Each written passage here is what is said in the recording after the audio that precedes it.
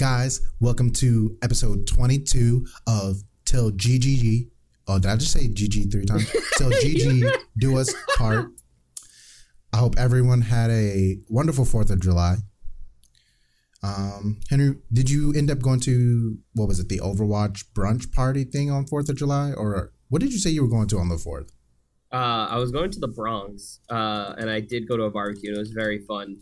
But here's what I have to say about the Overwatch Overpour brunch party. It was shitty. Tell me why. I showed up. Okay. I showed up and it was poorly organized. Like I bought the tickets, but like there was no more information about it. They were just it was like, oh, we're just gonna meet at like 11:30 because the game started then. So I go there with my roommate Kevin, also the co-host of my other podcast. So you guys should listen. Old Men of K-pop. Old Men of K-pop. And we were like, where the fuck is everybody? The place, it was like 11:15. The place is empty. There's nobody around. And I'm like, oh, this is fucking weird. And then, like, I see, like, 2 people show up with, like, NYXL jerseys. And I was like, oh, maybe more people are going to show up. So we just, like, hang out for, like, 5 minutes past, or 10 minutes past. It's, like, 11:25. And still nobody. Like 2 more people show up in NYXL gear. And I'm like, all right. Maybe more people are going to show up. Nobody showed up. Wait, so is the game already started while all this is happening? At 11:30, the game's on. So we're just like, so I look at my roommate and I'm just like, do you want to get out of here? We'll go to like a good brunch place, like on the other, like up like 2 blocks. And he was like, yeah. So we ended up not going to that Overpour brunch. Though right now at Buffalo Wild Wings in Times Square is an official NYXL party, like not party, but watch event.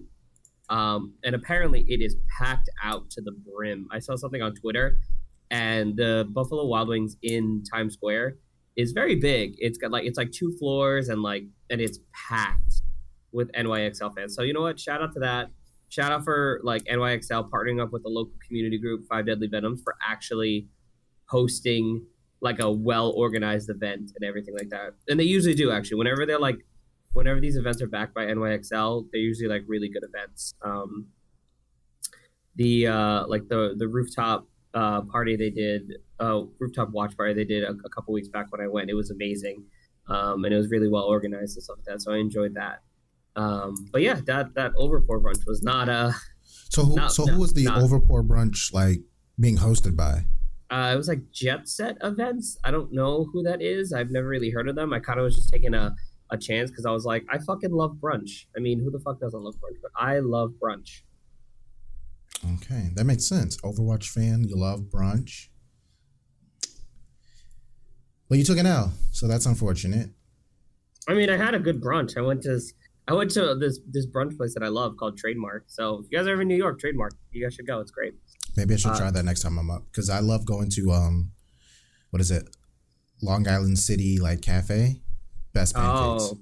Woo! Ooh. You bougie. Have you eaten there? I have, and again, you are bougie. All right. You know what, man? I'm so... I was going to ask if I could do the intro in Spanish. But then you were like, we're recording. I was like, oh. I'll let you do the outro in Spanish. No. It's not the same? It's not the same. Like, I don't bring the same, like, energy when it's like an outro. So maybe I'll let you start doing the intros in Spanish and I'll just do the outro. I mean, it's up to you, man. All right, so where should we start on the docket this week? Great, awesome. Let's start with Fiora partnering with Nike. So really? I know last week I talked about Fiora signing the 5-year deal contract, the players.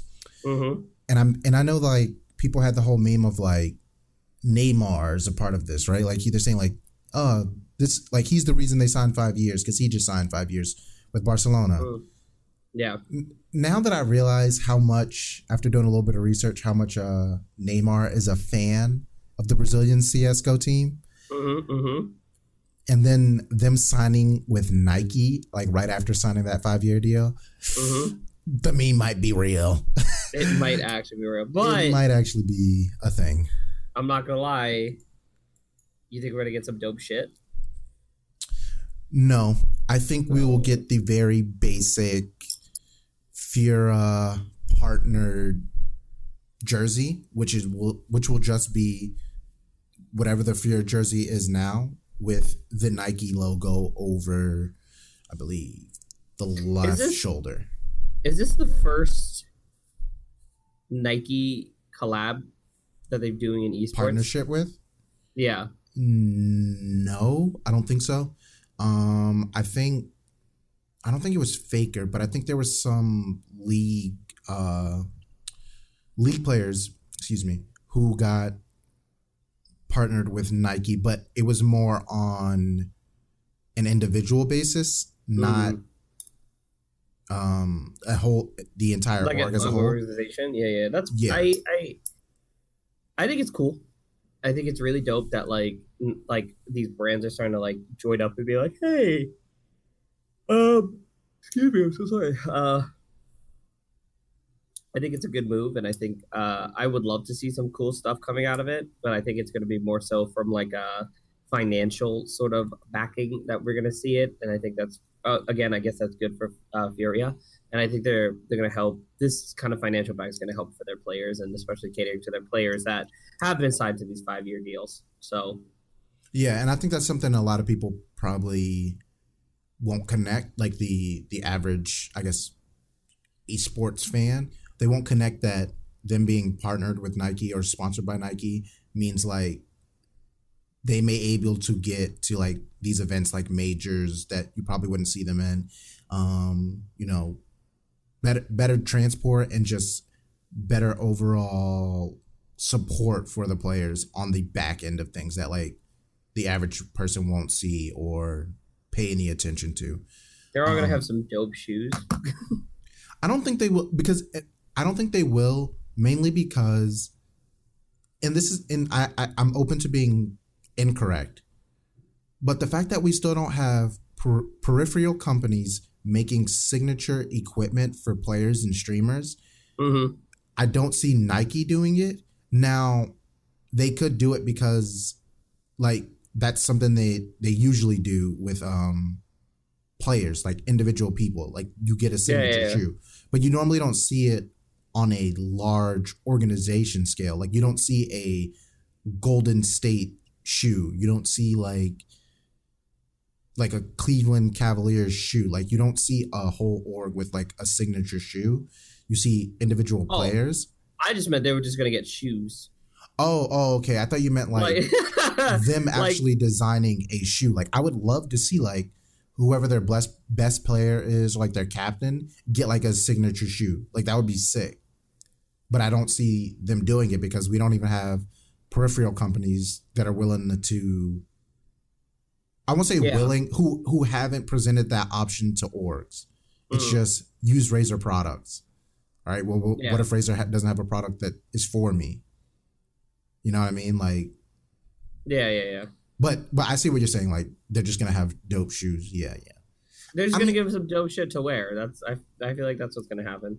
But isn't that with like esports already, because of like the hype beast aspect that's within esports? Like, they already have access to, I guess, quote unquote, dope shoes or whatever. Yeah, but I think it's gonna be more so on like a buying basis. Like, they buy that shit. Like, I know somebody was like, what's it called? They were talking about how one of the players for San Francisco Shock, they were making a joke. They're like, yeah, he bought himself a pair of Balenciagas and then fucked off to Korea with afterwards. And I'm like, that's kind of like but now I feel like it's gonna be more so like yo, wear these shoes, wear this stuff when you're on stage, or when you're competing and stuff like that. Because I know Seoul Dynasty did like a partnership with a shoe company. I just can't remember who the fuck it is.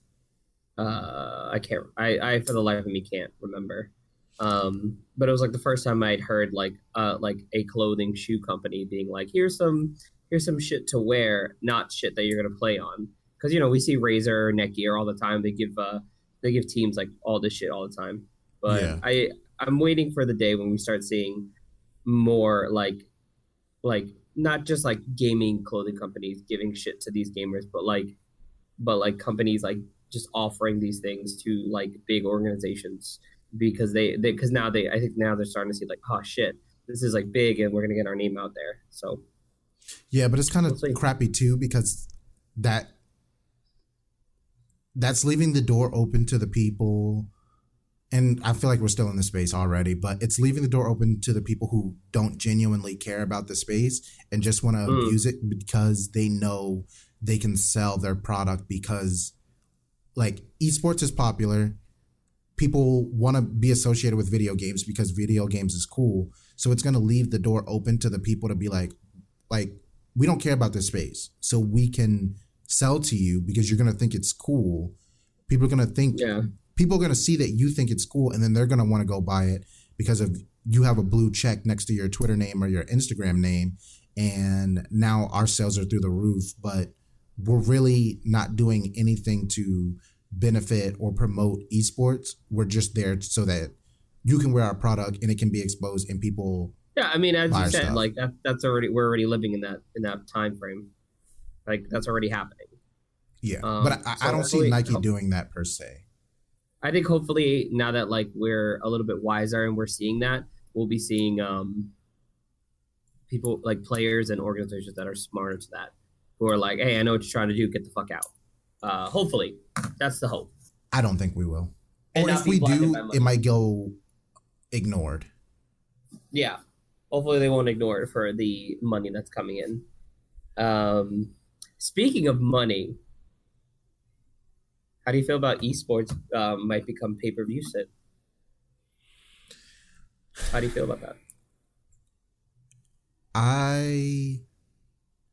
I'm very neutral on it because it's something that I've definitely thought about and can see why it would be done. And I can see the benefits and the negatives of it. So and, we kind of the last point is I would just say like I kind of saw it coming or it being potentially done with certain games or by certain tournament organizers because of how like boxing, because esports takes so much from traditional sports and like it can be used so much to monetize in a way. It just hasn't been figured out. So I could see tournament organizers, and it was already tried with I think it was like ESL and Facebook to some extent. Like you didn't have to pay for it, but like you had to go to Facebook to watch these CS:GO matches, and a lot of people weren't happy for it. But pay-per-view being with streaming, I can see it. Well, I think we already see kind of like not so much a paywall, but just like a pay for a better experience kind of thing with the all access pass for Overwatch League. You know, you pay that one-time fee and you get this access to this, like, oh, you get the access to the command centers and like you're able to switch cameras and you get the only chat and stuff like that. So we're already starting to see like esports leagues like coming in and being like, hey, you want a better experience? Pay us money. Cool. Like, so we're already seeing that. So I think it's logical that the next step would be, hey, like I wouldn't be surprised if like next season, like someone's like, hey, like we're having an exclusive because Overwatch League has been doing these things recently where it's like the LA Cup or the East Coast Cup or I forgot or whatever, and it's just like during the off season, and I can see them being like, hey, you want to watch this game live? Like, hey, why don't you give us a little bit of, or like pay for it and then give us $15 or $10 and you'll be able to watch the game and see all the highlights and the interviews and you'll be able to keep a VOD of it, whatever you want. Like I can already see that being a thing in the near future. And like, cause we're already, again, you said esports already takes a lot of cues from regular sports. In that also it's getting to the point where they're starting to charge, pretty decent amounts for tickets to esports events. Tickets are like, oh, it's no longer like $20, $10, whatever. It's like, it's starting to get up there to like $100, $110. You want the VIP gold package, it's like $300 or $200 or $250, whatever. It's getting to the point where, yeah, it's going to be it's not to say it's not already a viable thing, but it's getting to the point where it's becoming a market where you can overcharge for tickets, just as you do with sporting events. Yeah. Well, I looked at kind of like, I'm in agreement with exactly what you're saying, but I looked at like the Overwatch like pass, Yeah. and things like of that nature, which I think really Overwatch is like the only one who really does it, but things of that nature, as you're paying for not necessarily to watch and have the average experience, you're paying for an exclusive experience versus like I have to pay to watch this at all. You know what I mean? Like if you have like it's like let's take UFC for example. Mm-hmm. They have like ESPN Plus and I think like UFC Plus, where it's like you can pay for that and you can log into the website, watch the fight, get all this information, get exclusive videos and all this stuff. Like you're not just paying for the fight, you're paying for all this extra content. Versus where it's an esport, like we may take it for granted that we can watch it for free. We can just go to Twitch or YouTube and watch the event. But then like there are those people who want to invest or have a different, unique experience. And that, what is it, like the Overwatch Pass is like $15, I think, or is it less? Yeah, like you pay that, and you can see player perspectives and all that different stuff, but you're doing it because you want that specific, unique viewing experience versus someone who just watched football for like competitive and they enjoy it and they just want to sit down and watch it without all the extra, I don't need the documentary or the team history, blah, blah, blah. But I do seeing those extra features and exclusive being in a sense behind some type of paywall in the future, because you can put a price on anything. So it's like we're making content, and at some point, or I shouldn't say at some point, ads won't be as valuable as the consumer giving you, their direct dollar. Right. They give you a direct dollar and you get immediate access. Which, again, they're going to have to find a new route because of this whole, like, there's a lot of clauses coming out from a lot of video game companies that are saying you can't pay someone to view our product, which is a very weird transition, or a good transition into the idea that how lately there's the Twitch has been having this subscriber only mode, which now it's like you coming in and it's like, hey, if you're a subscriber, you get access to my stream. If you're not, you get a free preview and then you have to pay or you have to subscribe. Yeah. Which, if you take in terms of like Twitch broadcasting, Overwatch League or League of Legends being broadcasting, or Twitch and anything like that, and you're saying you can only watch this event if you are subscribed and you're paying money, that's actually violating a lot of the terms and services of a lot of games coming out. So Overwatch, Blizzard, Riot, they've kind of come out already saying basically, if you're charging somebody to watch our game, that's illegal and you can't do that. There's one thing if you're making money over Twitch, even just a Twitch streamer is making money off advertisements and stuff like that. But in order for you to like have people, you can't do that essentially. Which is again what unless you start to change some rules and stuff like that, or you find a new platform to stream on, you're gonna run into some walls with that. And first off, I have to say, like, subscriber only streams are bullshit. I'm sorry. Like, if you want to make fans, like, the best way to make fans is to always have it open so people can come in. But for you to be like, hey, you want to come in, you get this free preview, okay, get out. Like, you don't have enough time to decide. I think you need to be able to watch somebody for a couple streams to decide, hey, I want to subscribe to this person, not just I want to watch this person for an hour. Like, there's a whole big difference. And I think it's not like, and for lack of a better word, it's not like a fucking porn website where it's like you watch the 10-minute preview and it's like you want to see more and you're a horny dude or girl and you're like, yeah, fuck yeah, I want to see more, I'll pay, whatever. Like, I'm gonna see some like shit going down. Like, it's not the same thing. Like, streamers aren't always like on. They're not always like, sometimes they're just chilling. They're not playing competitive. They're not playing games. Sometimes they're just chilling. Sometimes they're doing something you don't like other means. Like, and again, to go back to porn is always there to entertain you and always like watch you, just showing you shit that you want to see. Sometimes you don't get that on Twitch. Twitch is just like, we're just here, we're chilling. Like, this isn't about you. This is also about me. This is like what I'm doing, you know? Yeah. I To address don't like, know the why. first part. I feel like I don't know why I made it about porn, but like I feel like it was a good point. Like, right? I mean, it's streaming, so it's like the same, to some extent, the same realm of online entertainment. Well, let me get back to like your first point. I think with tournament organizers, one, they have access to the devs differently than to some extent a way a streamer does. So those clauses and policies of you can't pay someone to view our game, I won't say they can be easily changed, because that's probably not something that will be easy to accomplish.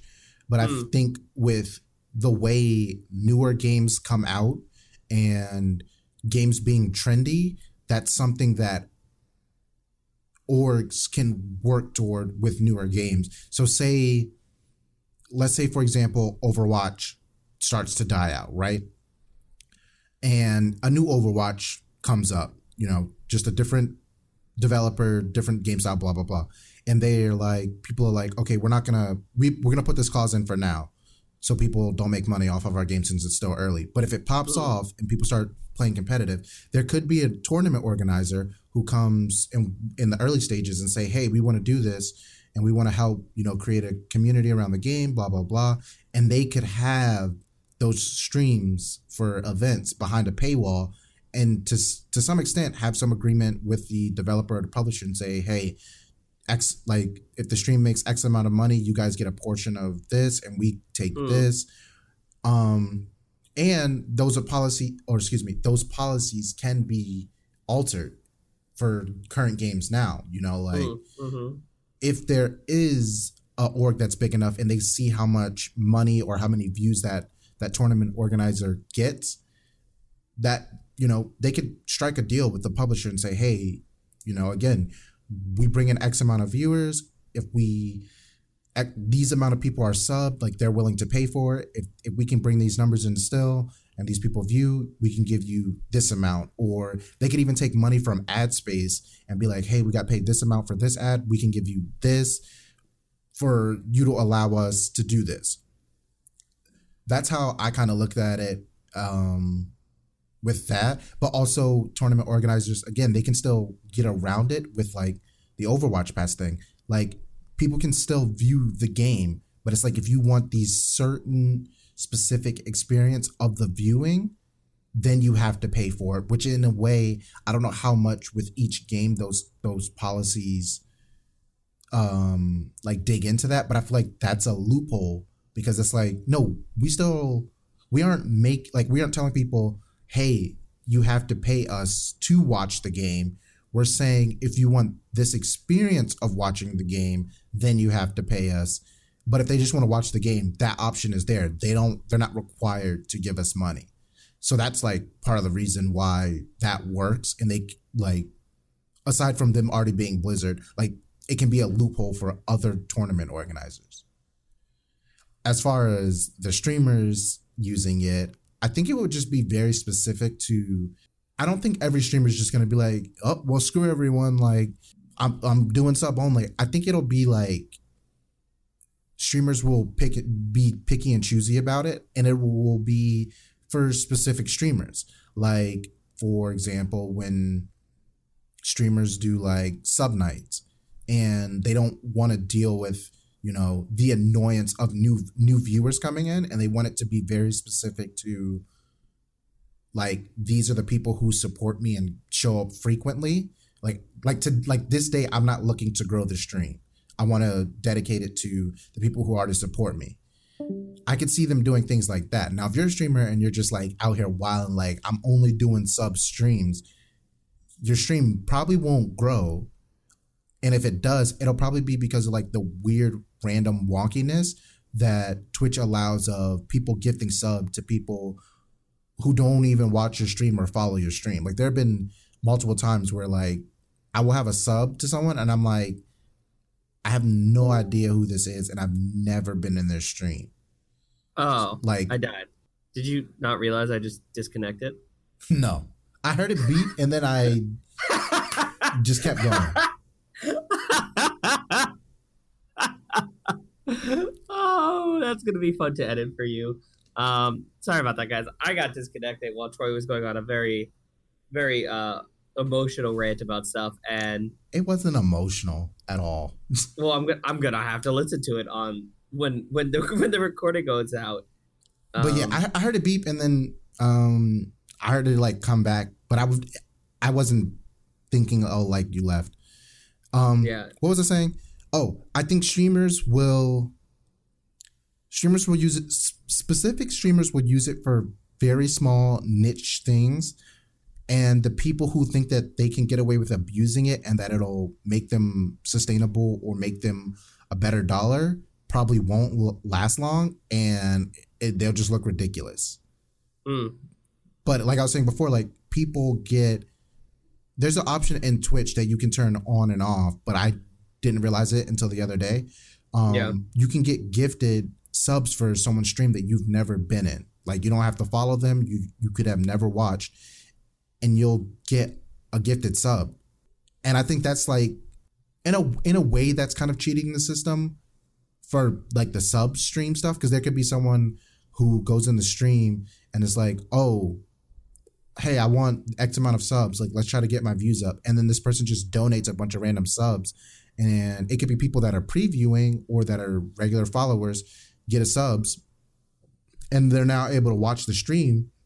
And I shouldn't say that's a cheat, but I think it's a cheat more of if the person doesn't follow the stream and they're allowed to get gifted subs to it.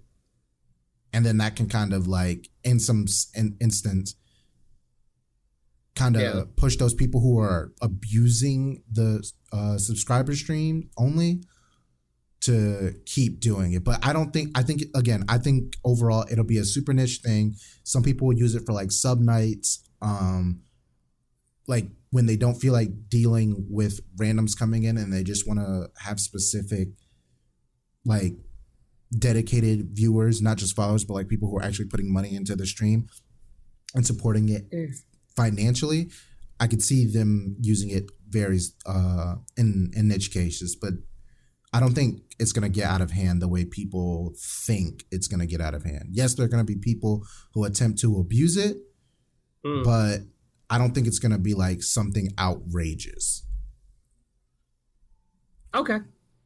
That's pretty much what I was saying before you disconnected, before you quit the podcast. Before I quit the fucking podcast. Yeah. I just don't like the idea of it. I don't like it of whatever. I prefer if you just did like when you do a chat of subscriber only mode. That's fine. That doesn't, like, people could still be in the, like, still enjoy the stream or the experience without like feeling you just excluded. Yeah, like people tend to turn that back on after like an hour or something like that, and that's fine. But like the idea of being like, hey, you can't even enjoy this. You don't got this money. Like, it's just like, all right, fucking okay. It's like, hey, you can't come into this club unless you pay me $40 to get in. Like, how do you feel in real life when you try to go to a bar and someone's like, you got to pay $20 cover? What? Like, I don't even, and it's the idea of like, I don't even know if I'm gonna like this. Like, in 6 hours being here, it's like almost like forcing you to be like, well, I guess I gotta fucking stay.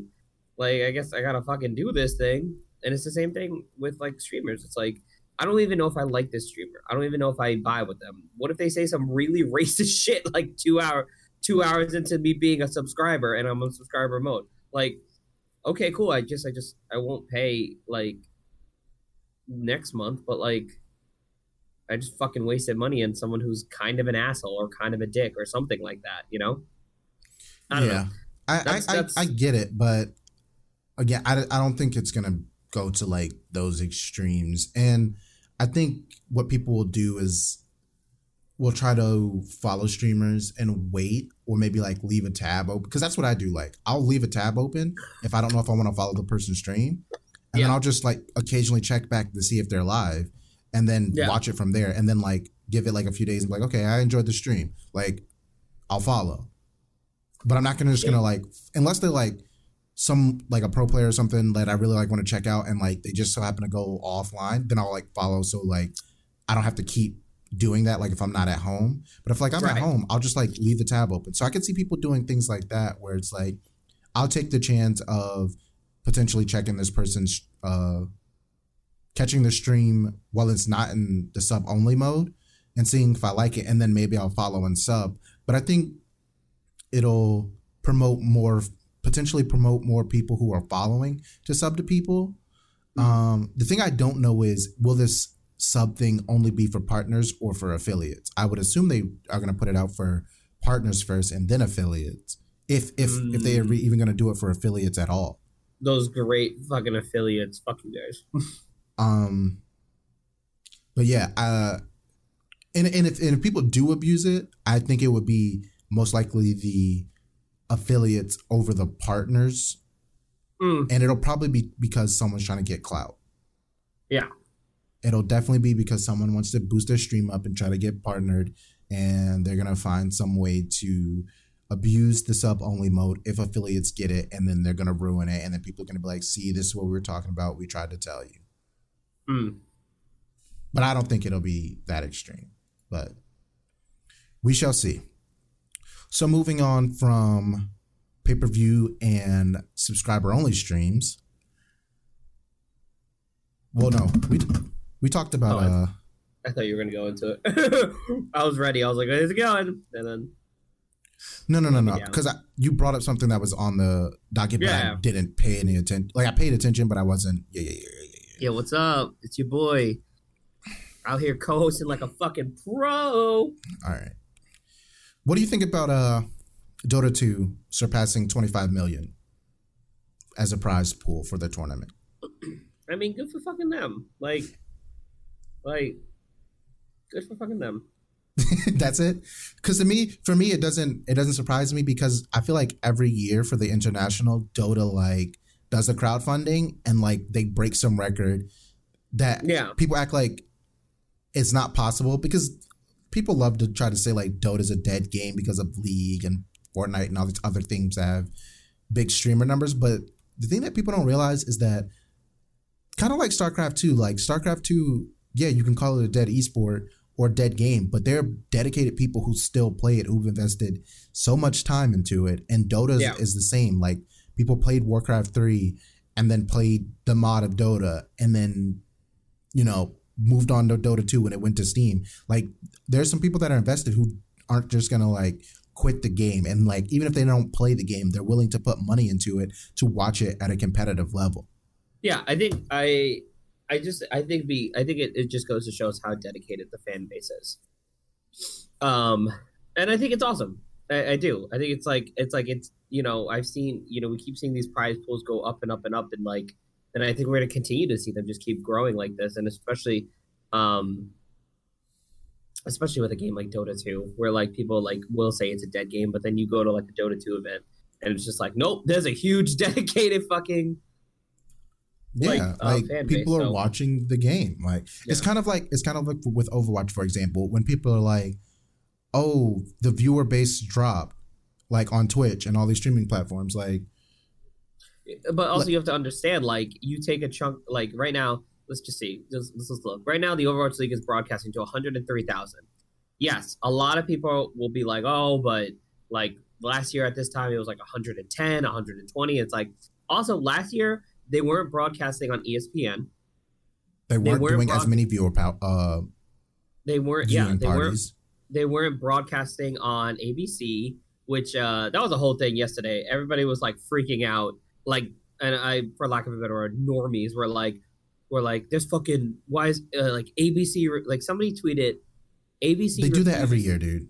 Every time it's on TV, they freak out and have some meltdown and be like, why is this on my television? It's like, you have a remote, change the channel. Yeah.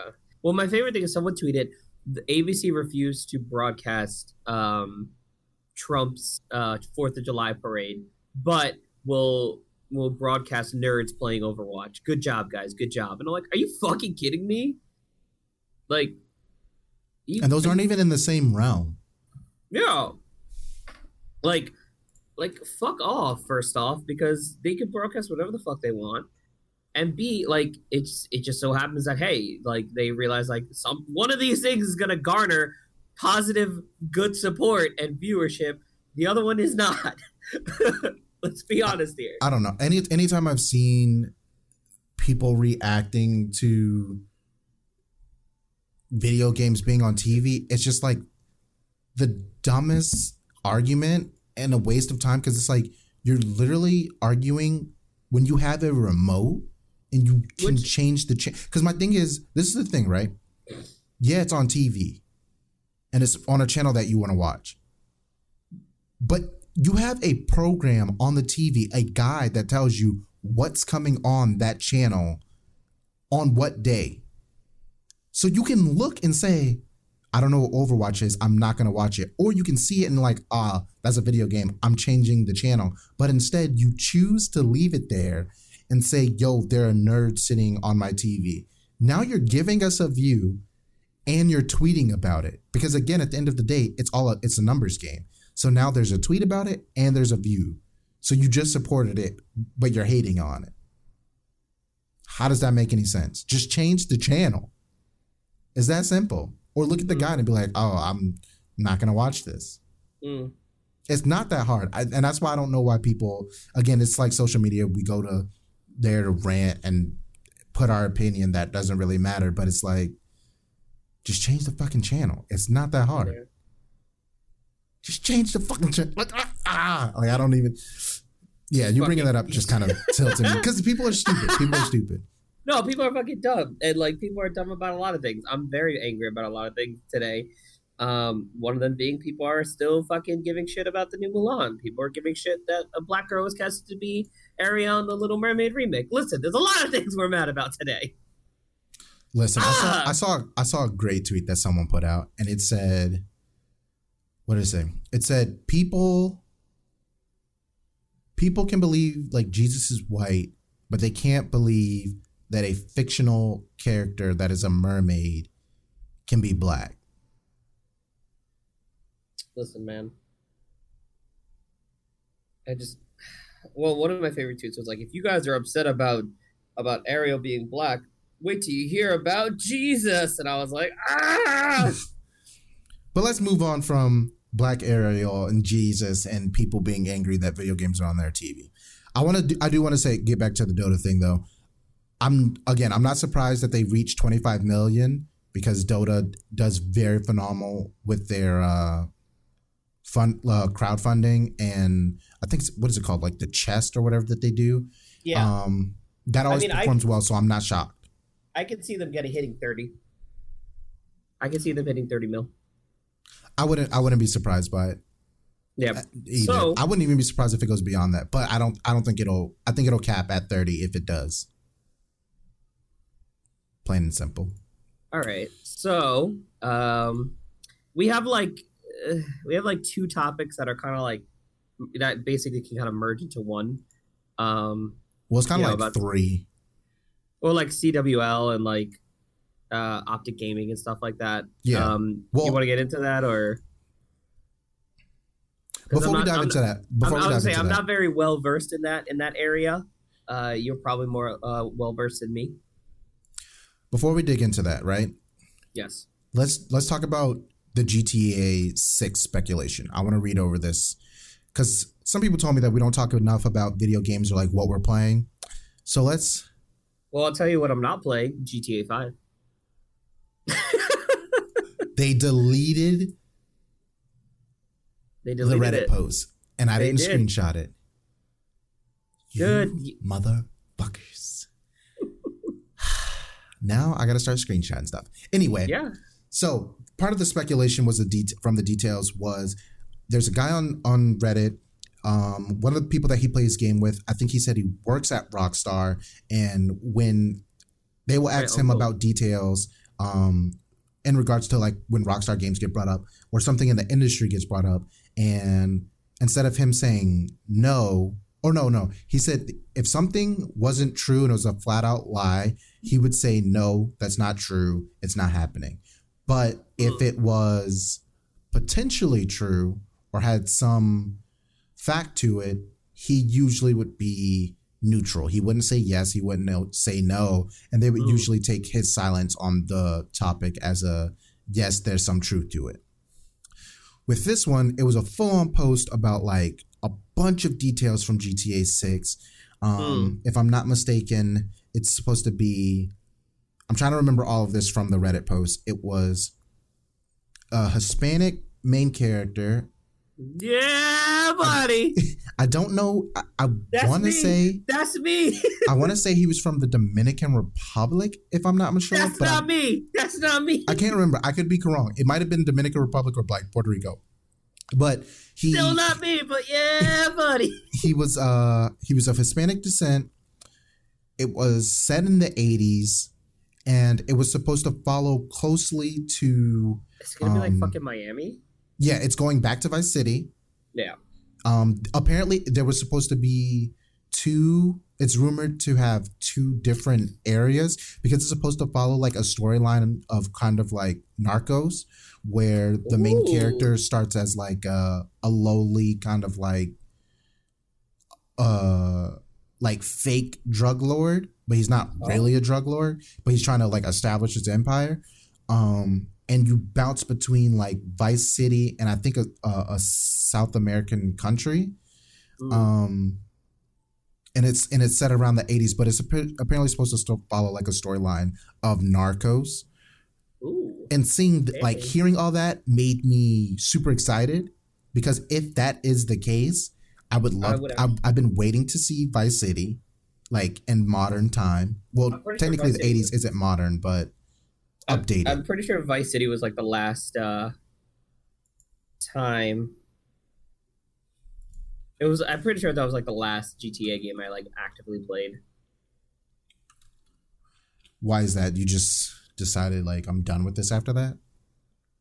I played it and then like I was like, oh, this was fun, and then just like I think my interest in those type of free roaming type games and stuff kind of like I became kind of disinterested. And I started playing like different types of games. I think the closest to the last game that I played like that or in a similar vein was Yakuza 0. And I love Yakuza 0. So found it. I can read it off. Sorry, I didn't mean to cut you off. Yeah, go for it. Hit me. I want to hear it. So these are the details. Deets. Hit me with the deets. GTA title has been it's been in development since 2012. 1 year before GTA 5 launched. Its code name is Project Americas. That's what it is. Okay, so it's supposed to be set in both Vice City and a fictional location based on Rio de Janeiro. Oh, okay. With some linear missions that tie to Liberty City, but not open world. So you know what that means, though, right? What? You know what's gonna be, since they're going to like a place that's like kind of based on Rio de Janeiro. You know what's gonna be on like the GTA soundtrack, right? Some Bad Bunny, even though I don't think he's Brazilian. Oh my.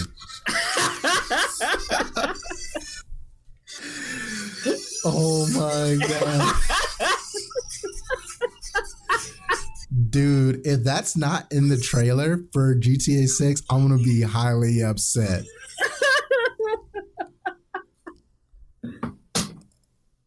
Oh my god. I just fucking, yeah, that's right. Yeah, call me a fucking spoiler, okay? That was perfect, dude. That was perfect. Okay, what else? So it says, apparently some of the side missions that will be like linear to the game could take place in Cuba, but it's not confirmed. Game will balance realism in arcade, but won't be as realistic as Red Dead Redemption 2. I mean, it's GTA. It says one playable protagonist at this time, which is male. His name will be Ricardo, or speculated to be. This is all speculation and rumored and allegedly. Okay. The character's name supposedly Ricardo. He will start off as a low-level cog smuggling cocaine where he tries to make connections and become a drug lord. Set in 1970s, 1980s. There's another key character named Casey who is part of the narrative. So maybe Casey is potentially a second female protagonist that we could play as. Because that was a thing in GTA 5. You bounce between 3 characters of Michael, Trevor, and Franklin to complete different missions and progress in the story. So if Casey is not a supporting character that's a part of the narrative, she could be a full-on. Who knows? You could play as Ricardo, who's like the wannabe drug lord who's on the up and coming, and Casey could be like a character who's already established or a major connection, or even becomes like the rival of Ricardo. That would be super interesting to see. Says you start off as grunts doing cocaine runs from Vice City to the new large Southern American area, making connections with big-time drug lords. So multiple cities, again, potentially a fake Rio de Janeiro, Vice City, and potentially Colombia. It won't be linear, apparently. It'll have some chapter system that's similar to Red Dead Redemption 2, which I have not played. Apparently, weather is a heavy focus, so there will be hurricanes and floods. Oh, so like... Are you gonna be like, if you're like smuggling drugs or like on a plane, can your plane get like fucked up by like a fucking hurricane or some shit? And then you can't deliver drugs? It's possible because I think in GTA 5, there's a mission. I can't remember the mission name, but you steal like this giant Titan, like military plane, and I think you're delivering drugs, and the weather is actually affecting the way you fly the plane. So yeah, while you're having your Narcos theme playing in the background, you have, and you're flying your plane thinking you're freaking Pablo Escobar, there's going to be lightning and rain and winds. Struck by lightning, they're trying to destroy your plane and knock you out of the air. Let's see what else is on the bullet list. And I'm reading this bullet list from Deserto. I guess they took the bullets from Reddit before the Reddit post got taken down. So I'm just reading down that list. It says buildings change over the eras, vehicles too. This causes headaches apparently because they have managed to they managed to nail a pipeline to get it working. So older, rare classic cars get more expensive as time progresses. Full economy. Oh, that is interesting. That's very interesting. They're applying like an economy system because in GTA 5 they also had a little feature. Are you dropping change? I was putting it to my piggy bank. Listen, my desk has a lot of things. Okay? You're doing a lot of podcast ad libs, and I appreciate it. I've never listened to a podcast with ad libs, but I appreciate it. It fucking works, and I love it. Yeah, because GTA 5 had like a mini economy system or a stock system where you could put money in, and like over X amount of time, like you could make money or lose money. But that was a really cool system. I thought they were going to implement it into,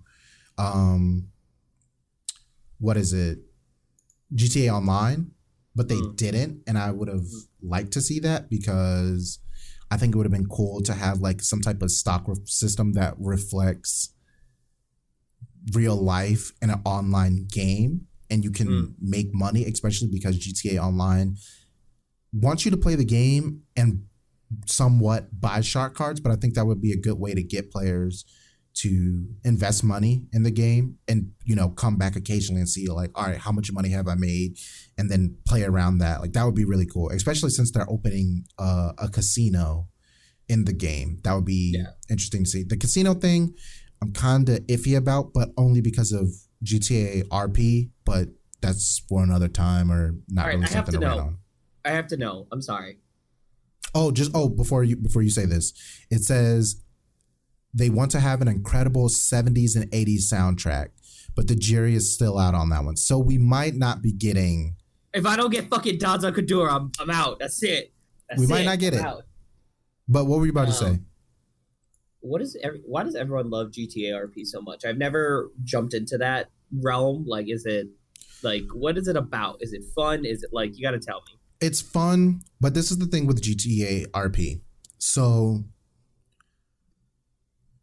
with GTA RP has always been a thing, even since GTA 4. And I think even San Andreas when it was like on PC.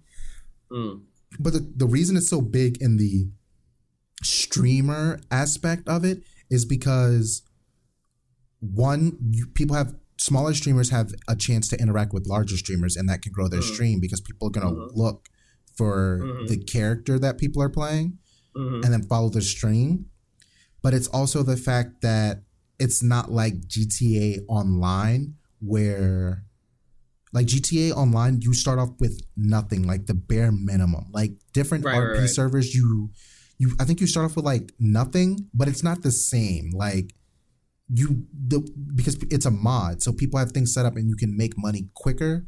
And again, you're interacting with other people who are role playing, so like it's like they're interacting within a real world versus GTA Online, where you spawn with nothing and then someone could just be driving down the street in a freaking SWAT truck and shoot you in the face, and then you never want to play the game again. So it's like a little bit, it's like almost like a friendlier side of GTA Online. But I think the biggest thing is just people being able to, it being so exclusive to get in certain servers. So it's the cool kid aspect. People being able to interact with larger streamers like Lyric, Summit, and other guys that hop in it. Okay. And again, it's very what's the word I'm looking for? Improv. It's very improv. So it's not like planned out streams or like a structure. And people who watch streams for that entertainment purpose, in the sense of I find this individual funny, regardless of what game they play. Like that's something that keeps people coming back to RP, because like those people can think on, they're quick and witty and want to see scenarios played out in a certain way. And again, it gives people, for servers that aren't super overpopulated, it gives them opportunity to interact with these streamers that they enjoy, without even having to be themselves. They're a completely different person when they go into GTA. So it's different aspects. The thing that annoys me about it is just how many people flock to it. Like GTA RP hasn't always been a thing, or that GTA Online hasn't been, because you can RP, you can roleplay in GTA Online, but it's not the same because with GTA Online, there's not rules set around it.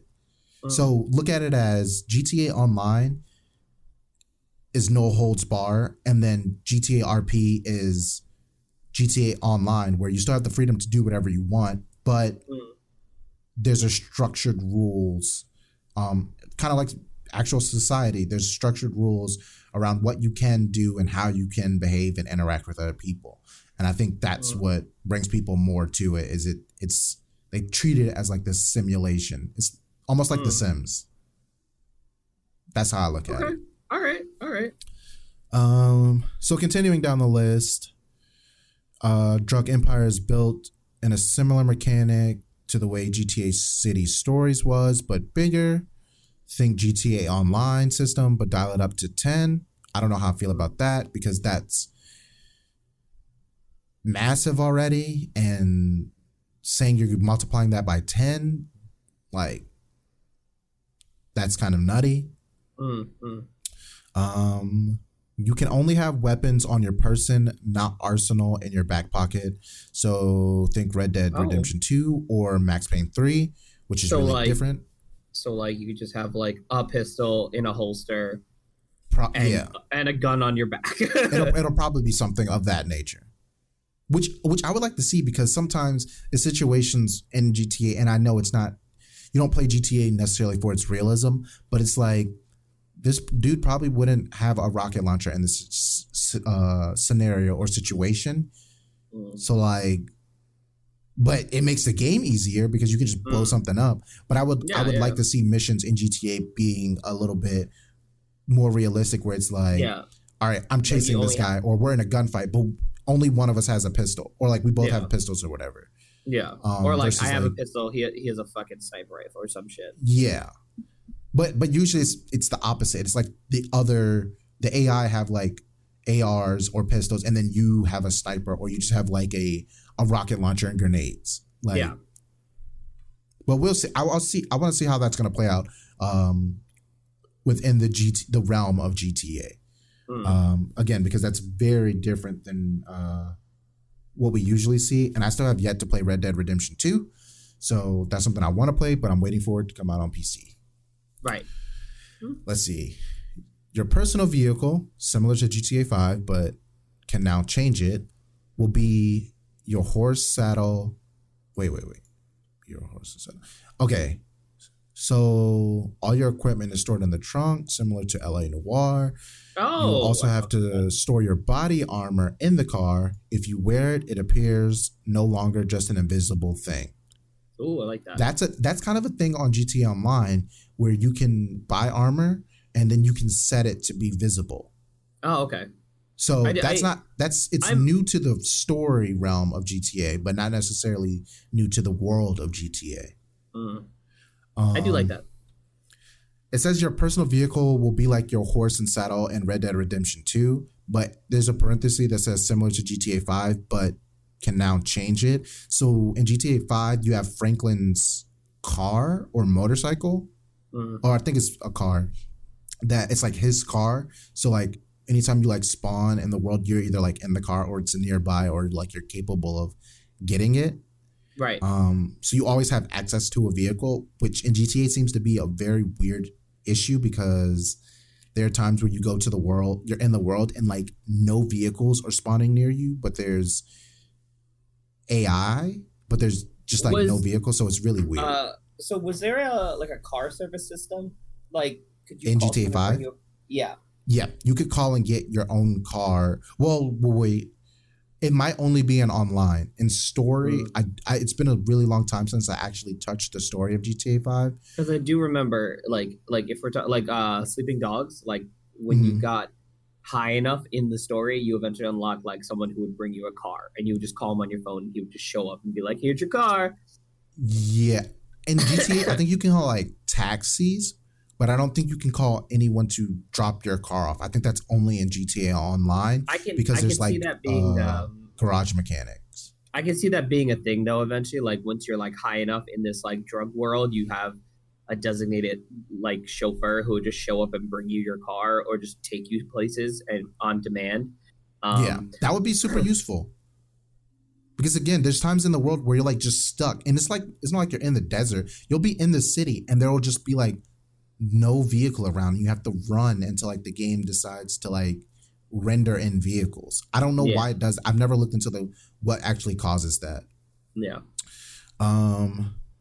It says there will be tons of subtitle reading. Think Max Payne. Well, obviously, because if it's set in Rio de Janeiro, there will probably be people speaking Spanish. I think we're gonna have or Portuguese.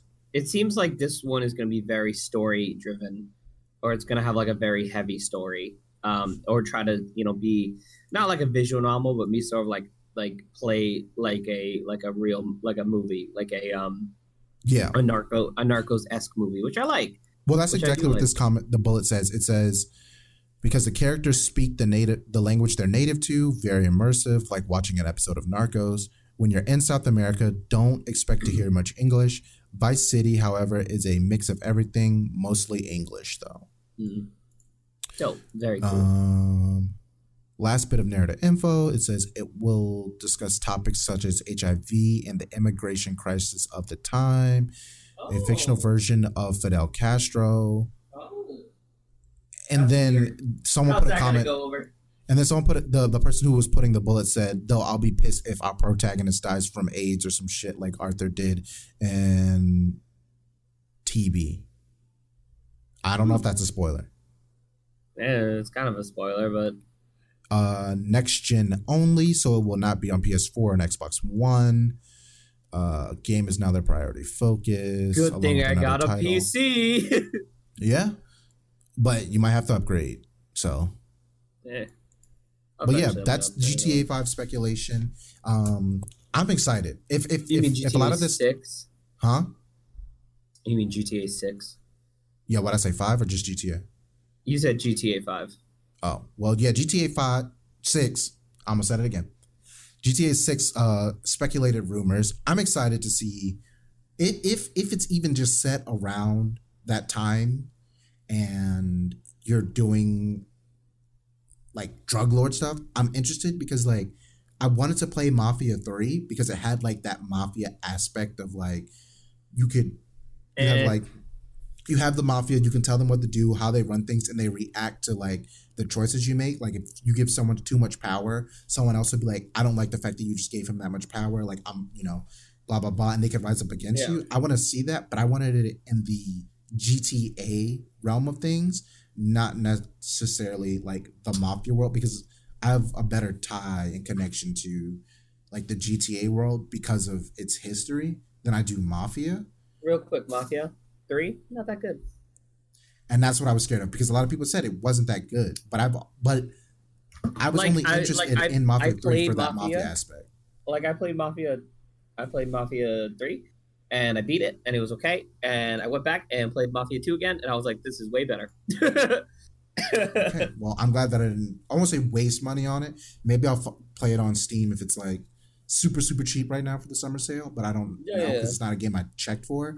But again, I only wanted to play it because I saw like that like controlling kind of economy mafia aspect of it. I didn't really care. I wasn't super interested in the story.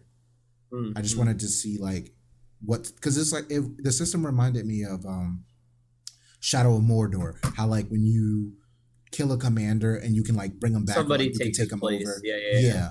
But and then you can control them and tell them, hey, like go here and fight, or hey, come here and fight this thing with me. Like it kind of reminded me of that, and I wanted to experience that in the world of GTA with like mafia type esque backgrounds. But yeah, I'm interested for that. Thanks for reminding me, by the way, that the summer sale was going on Steam. Yeah, have you not bought anything thus far? Not really. I'm literally just looking at it now. I bought like 4 games. I think 2 of them were story games. And actually, let me see if I can pull it up real quick. I never played the new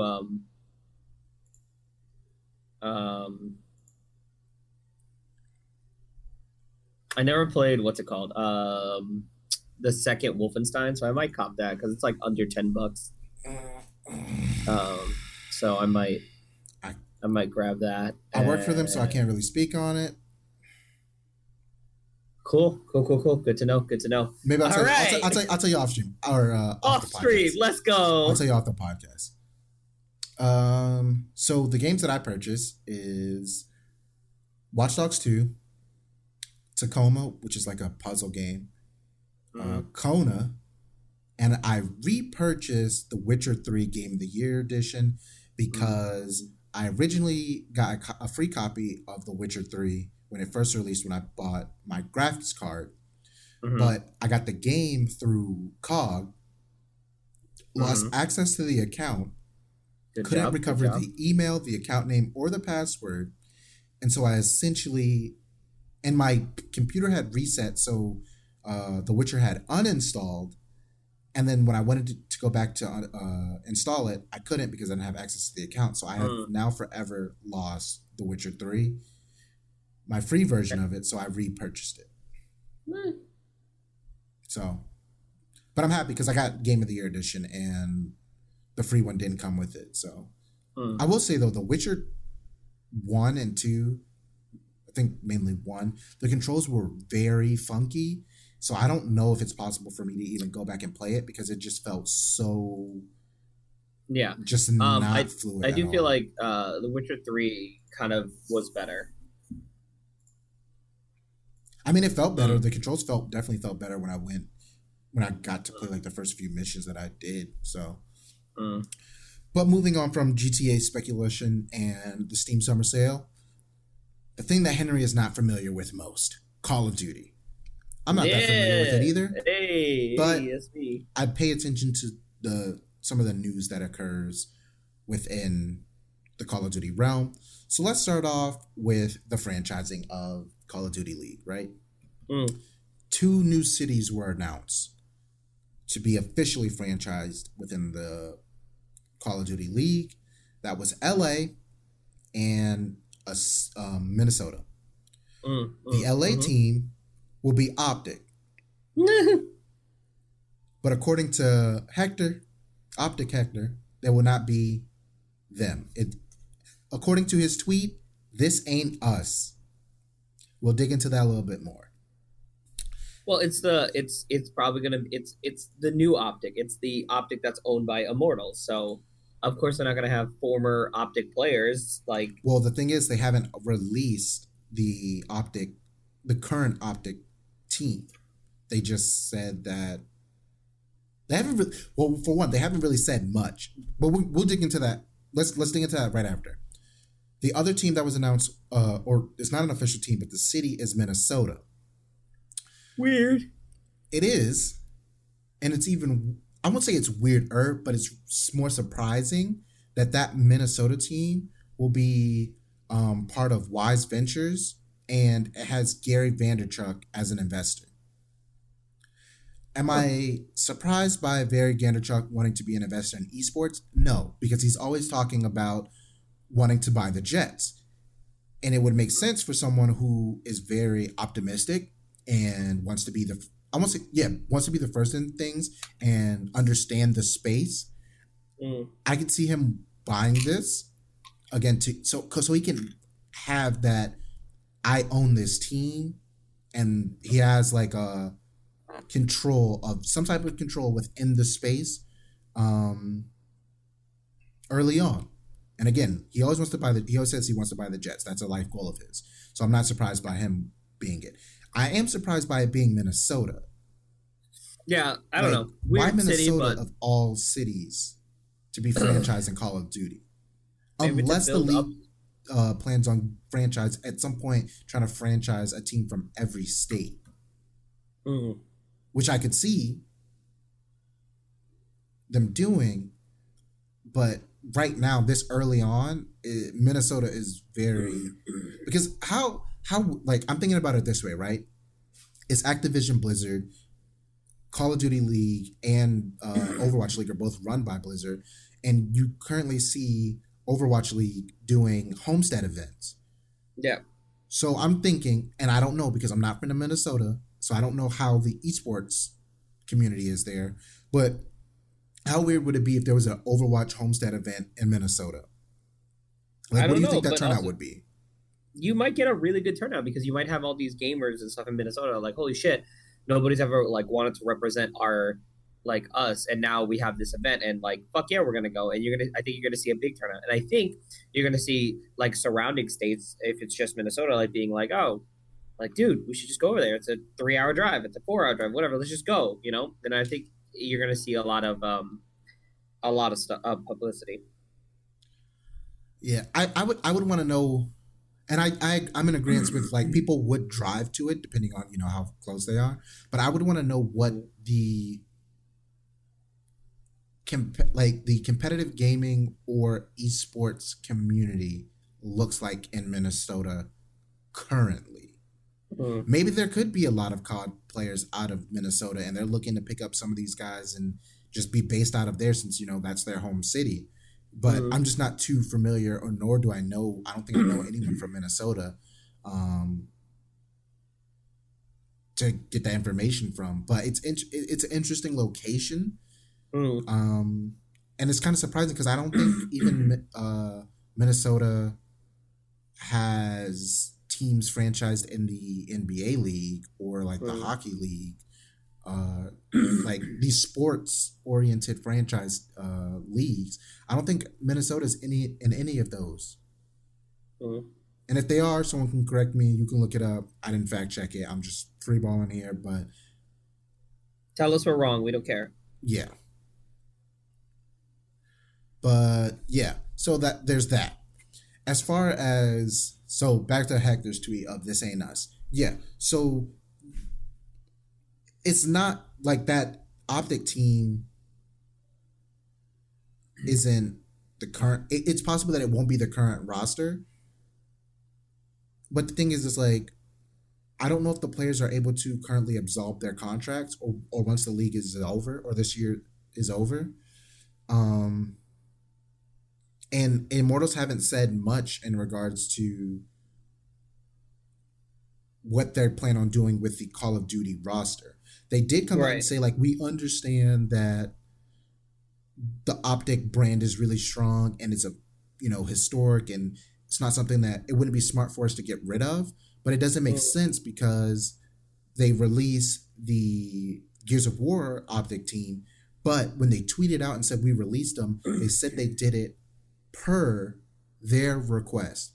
And I think that there was per the roster's request. I think that they made it seem like the roster was wanting out of the contract, and that's very much possible. I'm not well, saying it's not, but it would just be very to me it's kind of weird that they would want out of it unless they know that at some point Hector is starting that new org and they're just going to re-sign under him. yeah.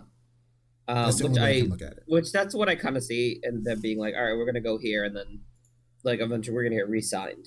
Like it's taking a chance, but I think unless they have some kind of insider information that we don't, um, Well, I mean, they're a part of the org. They're within the space. They have access to conversate. So I'm pretty sure they have information that we're not privy to. yeah, To me, it just seemed weird that if they were released per their request, I could only see that as either they were already in talks or they know that there's potentially another org on the way mm, who I won't say is gonna be like the new Optic, but it might be again. I think it might be something Hector's doing in some way or form of starting a new org, um, and essentially kind of maintaining that Green Wall fan base. yeah, Even if that means that Immortals is able to retain the rights of the name Optic Gaming, I think that fan base is more loyal to the people that built the brand than they are loyal to the brand because esports is mm, very yeah, people are attached to the brands, but they're mainly attached to the brands because of the individuals who built it or who are the faces of that brand, not yeah, necessarily the like it's not people who are saying like I'm a Boston Celtics fan because I'm a fan of the organization and I'm from Boston because a lot of a lot of esports teams don't have roots in regards to like where they're from and who they represent because gamers are from everywhere, these streamers are from everywhere, like yep, it's not location based. So people become fans of the people who are part of the brand. So when those people leave the brand or those people make a new brand, they then become a fan of that. So with the Gears team leaving, I think it's if it is per their request, I think it's foresight. If this is just poor wording from whoever sent this tweet out from the Optic Gaming Twitter account, that is probably an Immortals employee saying per their request, that's a really bad look. But from what I've seen thus far, none of the Gears players came out and said like, "Hey, we didn't actually ask for this." There is a video linked to that tweet that came out, saying farewell to all the players. But and then on top of that, you have some of the what am I saying? Overwatch, the current Call of Duty roster of Optic, when it was announced that Optic would be the franchised org for LA. I think There was a lot of reactions from those players, including the Hector "This Ain't Us," but some of the players just had some memes and gifs that they were throwing under their tweet that was kind of like what's going on? Like, we never were made aware of this, or this is some kind of joke. So that was that was some fun banter, even though they were probably serious. The LeBron gif. That Scott put? Yeah, that one got me fucked up. I was just like, ha! Yeah. That was the one that was like what? But yeah, that's the basic gist of Call of Duty. Again, I don't have like insider information. I'm not a part of the COD community, so I can't say. I don't know. Yeah, and if anyone wants to give us some insight on the COD community or on CWL, please feel free to tweet at us. Like, let us know. Like, you can tweet at us at TillGG Do Us Part. Fuck you! It wasn't. That wasn't a plug, asshole. How are they going to tweet at us if they don't know the Twitter handle? You could have said it later on in the damn episode in the outro. No, you say it right then and there. You can find us at TillGG Do Us Part on Twitter and on Twitch. On Twitch? Yeah. I'll tell you about it after. Oh. But someone did bring up a good question in regards to all this Optic talk, right? If Optic is the franchise city for the Call of Duty League out of LA, what does that mean for 100 Thieves? Oh. You could have two, right? I don't know. Listen, there's fucking how many teams are in California for like Overwatch? There's 3. You have a San Francisco team, you have 2 LA teams. First off, you could have 2 LA teams if you want. Or if 100 Thieves could just fuck off to not fuck off, but go to any other city in California. They could be the San Diego team. They could be the San Francisco team. They could be I don't know, Burbank or whatever. I don't know my cities in California. I'm sorry. I know like 3. I don't think, this is me personally because I don't know. Well, for one, I don't know how many cities like slots are per the Call of Duty League. So I don't know if LA can have 2 slots in regards to cities. Right. I personally, not saying it's not capable of being done, but I don't see Nadeshot moving the 100 Thieves guys out of LA just so they can play in the league. Now he could, and it, again, that's their game. Like, why wouldn't you do that? But part of the reason I don't see it is because of, like, 100 Thieves, yes, they're an esports org, but they're also a content hub. So I don't know how much those players contribute to the content hub aspect of things. So would them leaving, I don't think them leaving would hinder the content aspect of it, but it would just be like, okay, how are we going to do like this COD content? Because I feel like Nadeshot is someone who has a heavy hand and oversees it because it's COD. Like, that's his background. Even though he might not go to every event and be there every time they win. Like, when they won in Anaheim, I'm 100% sure it's there. I saw like pictures of him there. So it's like, would he up and move that team to another city so that they can continue to play in the Call of Duty League? Or do those players leave 100 Thieves and go to different orgs? Or do they just stop playing Call of Duty overall and become full-time content creators? A lot of speculation on that. Yeah, it is 100%. But to me, that was just kind of like, when I saw that tweet, it made me think about it, because it's like, yeah, they can move them, but does that hurt their content creation? If it doesn't, then boom, go ahead and do it. Have them represent a different city. But if it does, where do you go from there? That's how I looked at it. So moving on from Optic, did you have any more things on Call of Duty? No. You said you didn't watch it. No. Okay. So I don't know if you saw this, and this isn't on the docket, and it's something that came up randomly. But I thought it was interesting, and that we could briefly discuss. Yeah, sure. Let's talk. Let's go. It was Yes. Smash Pro ally is retiring after admitting to lying about dating a 60-year-old. Now, with this, I don't want to. Let me send you the article link really quick so you Please, can. yeah, shoot it over to me so I can. I think Oh wait, let me pull it up on. This wasn't the one that was beat by, like the girl, right? I don't think so. This is. I don't believe so. But pretty much, Ally is a very, very good and popular Smash player out of Canada.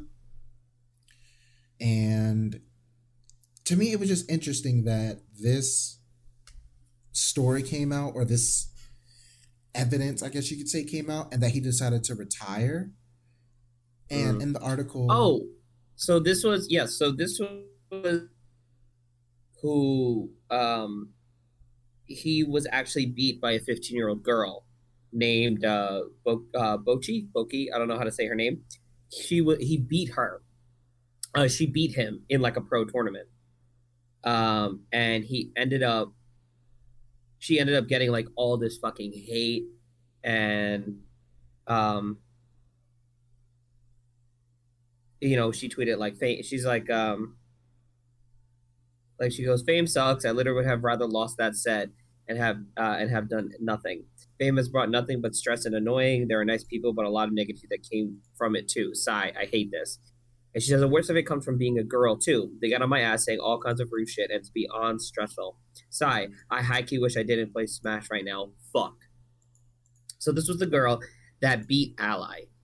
She beat him, and the worst part is that she is still getting shit even after like a lot of the heat from this Ally thing. Like no one really is talking about it because of the fact that they're more so talking about, oh, this girl's getting bullied. That's not fucking right.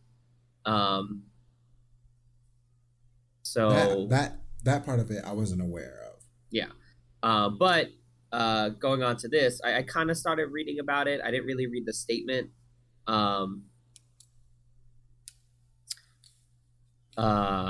Well, pretty much from what I've read, the gist of it is he had some type of relationship with another player by the name of Captain Zach, who was 16, and apparently I think Captain Zach is from Louisiana.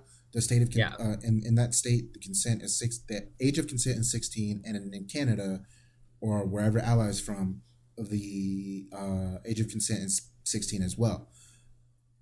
The thing that I most am curious about or want to discuss is, with this coming out,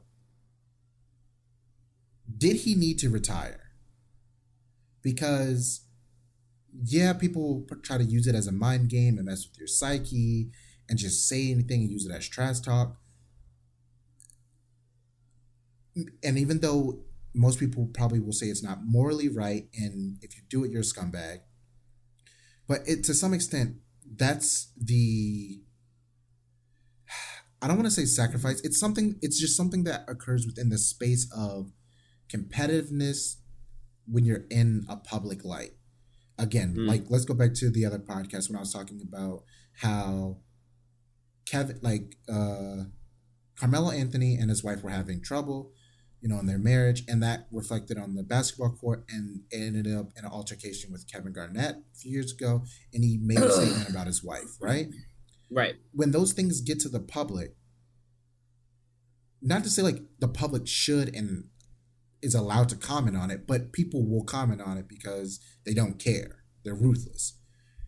Yeah. But should that be something, to me, this is not that severe that should cause him to want to retire. I don't know.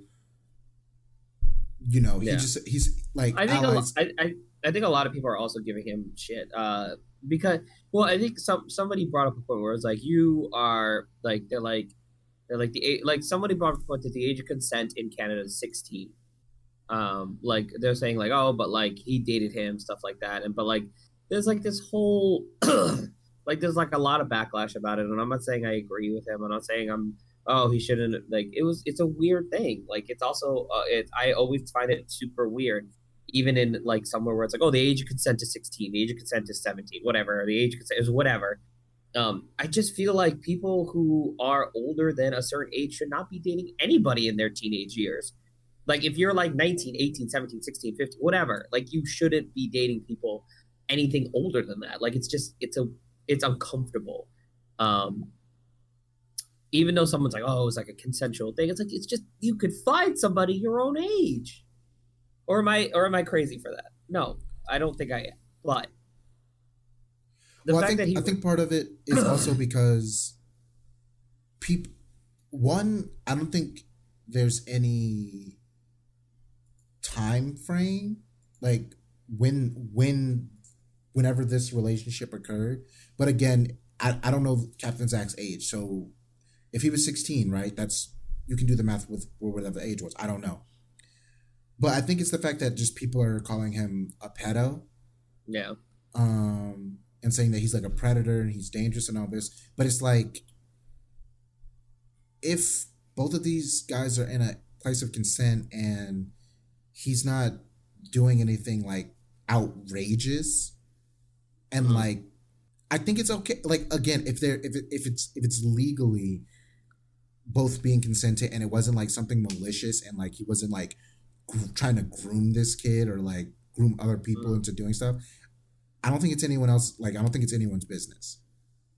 And now again, how that affects him mentally when he plays, that's a different story, and that could be why he retired. But I don't think that unless he knows that like okay people are going to use this, it's going to play with my psyche, I'm getting too old for this, blah blah blah, I should just retire. But I feel like if he just retired solely on the fact that like this came out, I have to retire, I don't like that, because then that just means like anytime that the general public doesn't agree with something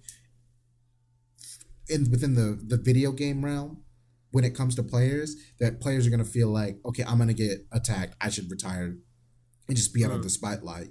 But and this might be like a weird way to put these things together. It's like people will do that. They'll attack individuals for, you know, their morals or their behavior outside of them being a competitive player or being on stream. But the same people won't band together and like not buy a video game to have make the industry better as a whole. Like I know that's a really weird comparison, but I'm looking at it as more of like, for example, when people got angry and were like, why is Borderlands 3 going to be on Epic Store and not on Steam? Well, for one, the devs want to get paid. And the fact that they're able to make more money by putting something on the Epic Store versus on Steam, why wouldn't you want to support them getting money for the game that you obviously want to pay because it's like it's not on Steam? I look at it as that. Like people won't band together for that, but they'll be like, "Oh, Ally dated this teenager, get him out of here." Like they won't take comment from Captain Zach or Ally or both of them and be like, "Okay, let me make a logical decision. This is what Ally said. This is what Captain Zach said. Oh, there's nothing malicious going on here." But instead, it's like, okay, I have this information. Let me just use it how I want to use it and disregard the people's feelings who are actually in this situation. That's kind of how I looked at it. Now, again, if Ally just felt like, okay, it's time to retire, like this isn't going to help, and I'm going to have to address this. And again, he's a sponsored player. He's sponsored by Cloud9. Like, he has to take into account and look at it like, all right, how does this reflect the org? Because he came out with his tweet and he said, okay, sorry for the wait. I only got home yesterday night from CEO. Here are both my statements for everything that I had to address. I won't be active on Twitter, and I'm retiring from Smash as of now. I'm extremely afraid, but it has to be done. I'm really fucking sorry to everyone. So the first screenshot, he says, my ex-girlfriend and I, nothing has changed with what I said in my statement regarding my ex about a year ago. She is using my situation with Zach to push her story. If you aren't aware of it, look up my statement I made about her a year ago. Additionally, I already went to court to settle it, and the judge told me not to speak to her again, and I have to deal with her. Oh, wait. Not to speak to her again, and to not have to deal with her, which I have done, which I've been doing, and why I didn't bother addressing it before, won't address it publicly anymore. This is being taken care of in another form, but it's not the actual issue I want to address. And then his statement, he says, about Zach and I think it's time to come clean. It's been a rough months mentally for me, unsure if everything was going to end up okay, but it didn't. I'm going to admit I dated Zach. I didn't do anything wrong, or I didn't do him any wrongs, but it was a stupid mistake regardless. I'm really sorry for not saying it until now. I was really scared. I'm sorry to Tahimi. I guess that's the person who was like leaking all this stuff, for lying to you about dating him. Because I feel it's the right thing to do. I'm going to retire from Smash. Sorry to everyone I disappointed. Sorry, Canada. So for me, just being an outsider looking into this whole situation, it feels like he knew how the community would react. I won't say those close to him, but the community would react. Yeah. And took the pre-measures. Yeah, and took the precautions of saying like, I'm just gonna stop playing Smash, like competitively. Like, so he doesn't have to. In a sense, he's doing the thing of, I'm gonna lay low until this dies down. Yeah, there'll be people who remember it and say something when they see my face, but overall, it won't be a full-on bashing of like every time I go to an event. Yeah. But do you have any other thoughts or like closing statements on? I just feel like if you're trying to be low key about something because you're afraid of the backlash, like, should you be doing it in the first place? Well, I mean that's easy to say in hindsight, right? Like if it's already been done. Yeah. Because I think more of what had happened was it was already done, but he was afraid of speaking out and saying anything on it, knowing how people would react with it being in the public eye. Yeah. I think that's more, because I understand what you're saying. It's kind of like, well, if you're saying thought and you know this isn't right, why do it? But again, I feel like that's super easy to say within hindsight of now the entire world knows. Yeah. That is true. Things are always easier to look at in hindsight. I will say that. Do you have anything else on the docket? I don't think so, actually. We kind of hit a lot of talking points today. Nope, that's it. We can head out. We can wrap up. Do you want to do the outro in Spanish? No, I was just going to do the regular outro. With that being said, guys, thank you so much for listening to Till Good Game Do Us Part. It has been Henry and Troy, always listening. And guys, if you guys don't know, we're gonna be hopefully recording some good content in the next weekend. Am I allowed to say that, Troy? Yeah, we are potentially going to BlurCon. We'll be at BlurCon. Hopefully we'll be able to record some stuff and talk to some streamers, and hopefully we'll be able to get some good content for you guys to listen to for the next couple of weeks. Yes, sir. But with that being said, we love you guys. We appreciate you guys. Drink your goddamn water. And keep your head up and check in on your friends. All right, guys. Thanks for listening. Peace.